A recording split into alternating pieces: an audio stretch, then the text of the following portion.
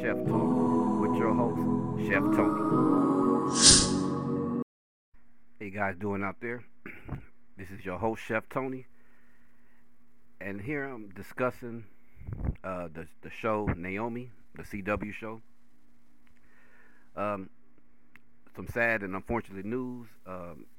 This show, in particular, was actually a part of the shows that was being canceled on the Arrowverse, on the CW. I mean, along with the Arrowverse shows like Batwoman and also DC's Legends of Tomorrow. They just got canceled after the last season. Never get a chance to finish out the rest. They both shows left on a cliffhanger. Naomi, she ended her season. Well, so which is so unfair, because those shows were so good that now we don't get a chance to see them or see the complete body of work of the story that they was trying to be told. But like I said, fortunate Naomi, if you haven't got a chance to check out this show, I recommend it. It just recently has been going to the HBO Max, so you can catch it there. And with this video, just kind of give you a recap and a refresher on what kind of show this is and what the show is about. So let's get into it. Let's read the synopsis. Naomi, played by Casey Wallfall, a cool, confident, comic book loving teenager, pursues her hidden destiny when a supernatural event shakes her small hometown of Port Oswego.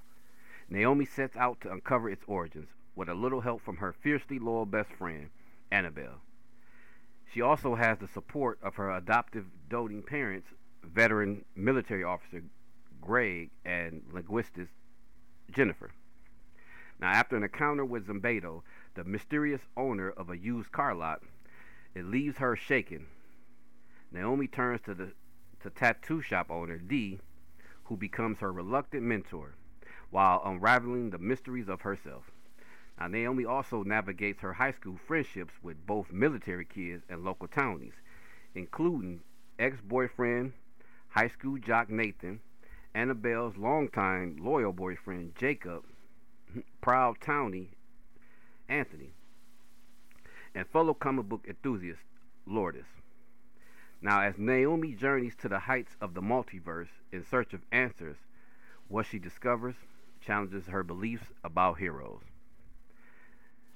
Now, again, just from that little bit, you can kind of get a better idea of what kind of show this is. It's not necessarily connected to the Arrowverse. If you're familiar with the Arrowverse, with the shows on the CW, it's kind of like a standalone show, but it does mention Superman. But like I said, you just have to see for yourself. Well, thanks for joining the conversation. And again, like I always say, don't forget to hit the like button. Don't forget to subscribe. And thanks for joining the conversation. And again, this is your host, Chef Tony, for Simcast Podcast.